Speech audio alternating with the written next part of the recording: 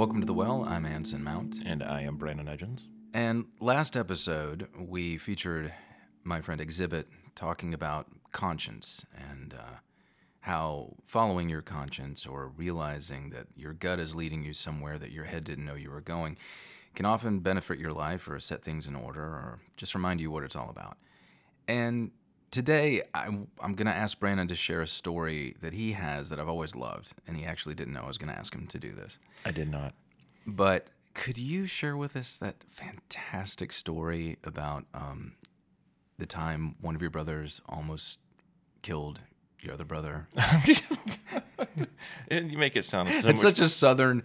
It sounds like such a southern request. Tell me that story at the time your brother almost killed your other brother. Hold on, which time was that? The first time, the third time? Because it finally took on the fifth time. No. Oh, yeah, okay. Let's see. Well, I mean, was I even born? Yeah, I mean, this is a story that's been told among the family a lot, and it really starts off pretty horrifying. So my oldest brother, Jeff, was kind of a hellraiser and just very curious about things and liked to explore how things were put together. He's one of those kids, likes to take everything apart. I mean, I was kind of that way too, but I was a little more surgical about it. I think Jeff's approach was more like a particle accelerator way of trying to find out how things were built. Smash it and then see what's inside of it. And Sam was, 2 years younger. And how old were they? 4 years younger, I think. I don't know. I think Jeff was probably in the 10 or 11 range, and Sam must have been in the 7 or 8 range. I could be really wrong about these numbers, by the way. Sorry, Jeff and Sam, if you're listening. I do not know how old you were when this happened. Anyway, so we have a little we call it the potting shed. It's a very Anglo-Saxon kind of a way of calling your tool shed. Adjacent to our house, and it contains lawnmowers and other gardening equipment and stuff like that.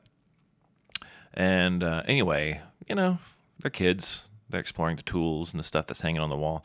And there's a pickaxe, hanging up on one of those pegboards. And Jeff wants to see it, wants to mess with it, I don't know, whatever he wants. He wants it. And he can't quite reach it. Now, remember, Sam was younger, and his main job was to kind of just follow Jeff around and watch him do things, and usually wait until he had destroyed something before going and telling my mom. He'll wait till he's finished and then be like, "Guess what Jeff just did?" Deliver the report later. It's like, you could have come before he finished doing it, before he, for example, finished letting all the air out of all of my father's tires. He could have come and intervened after one, but Sam watched all 4 tires go down, then informed my mother. But anyway, so he was the observer, and he was following Jeff around. Jeff's looking up in the potting shed, looking at the pickaxe. He wants it down, and he can't quite reach it, so he jumps, hits the bottom of it, knocks it off of the hook, comes down straight, that sharp, heavy iron point, which is designed for splitting open stones, hits my brother Sam in the middle of the forehead, like right in the center, kind of right, almost near the hairline, but right dead center, and ruptures that artery that goes right through the middle of the head, and just starts spurting blood. Someone struck oil. He's just blood everywhere, and of course, now it's panic time, and Sam, instinctively, obviously, puts his hand over his forehead, and he's crawling back to the house. Jeff disappears, by the way. We'll get back to him in a minute, but he disappears. He does not go and say, "Oh my gosh, someone needs to help Sam. He's bleeding to death." He just disappears. Sam is left to fend for himself. And I guess he's probably screaming or something, and I'm sure he is. And so my parents hear this, and they come out and see Sam crawling across the garage floor with blood pouring out of his forehead.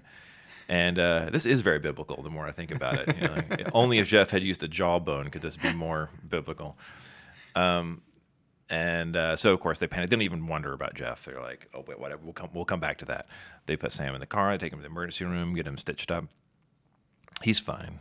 He has a little scar there to this day, but he was fine. And the part of this that always, I don't know. I've heard this story so many times growing up, but the part of it that always kind of landed funny on my ear, seemed really weird and wrong, is that when my mother tells this story, this is the part where she starts laughing. And it's so weird because I don't think any of this is funny. And, but she says, "Oh, then we come home and Sam's okay." And I go off looking for Jeff, and oh my gosh, it was so funny. Know where we found him? No. He was up on the mountain behind the house. A little altar that they had made, at a little altar they had made out of hay bales, praying that his little brother doesn't die. And I'm like, I still don't see what's funny about that. It seems really heavy, He was worried that he had just killed his brother. And then it wasn't until many, many, many, many years later that I asked, what motivated you to go to the altar, to go pray at the altar? Like, who are you praying to? I mean, we were raised Episcopal. I'm assuming it was Jesus. And I think I can't remember if it was Jeff or Sam. I can't remember. One of them said, like, "Oh, we were praying to the eagle god." I was like, wait a minute, which one is that? I'm not aware of the eagle god. Is that who I was supposed to be worshiping this whole time? And nobody told me. It's just a secret in the family. And it's like, no, it's just a god that that Jeff and I made up as kids, and that was the one that we prayed to when times were tough. And I haven't really asked him a lot about this, but I am sure it comes from back when I was a kid. There was so much of our childhood mythology. Okay, little kids like Indians, right? Cowboys and Indians. It was that part of it. It was had something to do with Native American shamanism that we, of course, knew nothing about. Other than that, it looked cool, and Indians were cool, and Eagles are cool. Huh? Eagles are cool. And eagles are cool. So, like, all of that stuff is, well, frankly, it is more compelling than whatever they're selling us at the Episcopal Church. There are no eagles in the Episcopal Church, for example, and maybe they should consider bringing them in. But anyway, I just thought that was just yeah, that's the story. Is that I love how, like, okay, this is serious. I might have killed my brother. I can't rely on the regular church God. I got to put all the stops here. We got to go straight to the eagle God. And just such a thin membrane between imagination and reality for kids sometimes, and that just amazes me. And I just picture him there, just praying his heart out. Yeah, I mean, and it's the culture, the family, everything adult in their lives had, only gave them one religious option, right? The adult world and the culture said, we are Christians, specifically Episcopal. This is how we pray. This is our God, whatever. And they had all of that from day one, but they needed, for whatever reason, another one. I'm not saying it's a replacement, but there was something. They had their imagination, their spiritual imagination, took them to a different place than where the culture had pointed them and placed them by default. And then at one point they probably did see like a Native American in a cool headdress and with an eagle or something, and that's just really cool. And it's a lot more. I'm going to get in trouble. It's going to be. It's a lot more. It's a world you want to be a part of. It sells itself. It's a scene you want to be. It's groovy. You can dig it. You want to be part of that. I don't know if anyone. I don't understand how a guy nailed to a cross is the thing that's like that's that's where I want to be. That symbolizes my faith and my view of the world. That's like that seems. It always seemed pretty grim to me, and I still think it's kind of grim.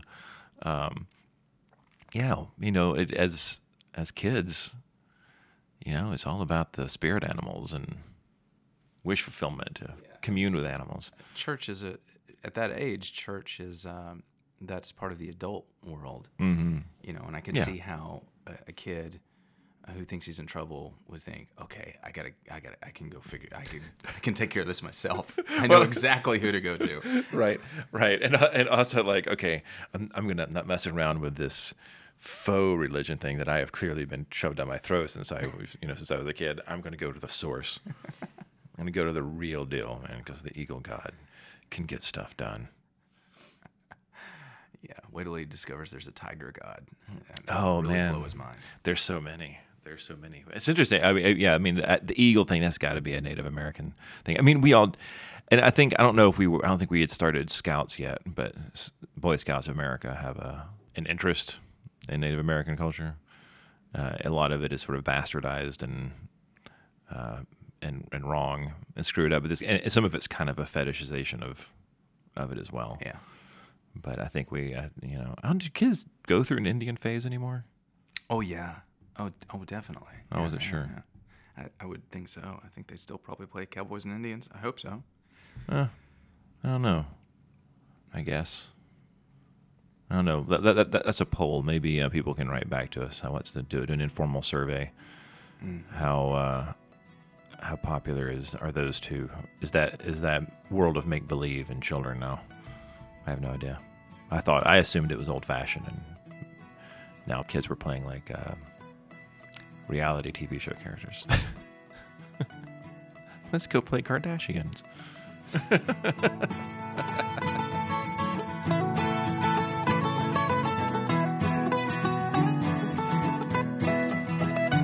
After we recorded this episode, we thought it would be appropriate to do a little research into the importance of eagles to Native American cultures and religions.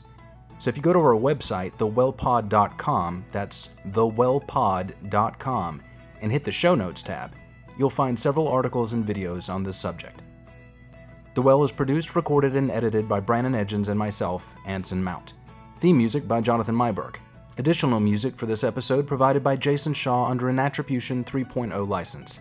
If you like our show, make sure to subscribe to us on iTunes, Stitcher, or wherever you download your podcasts. And while you're there, do us a favor, give us a review. Reviews help us by helping more people find The Well. Thanks for listening, everyone. Have a great week.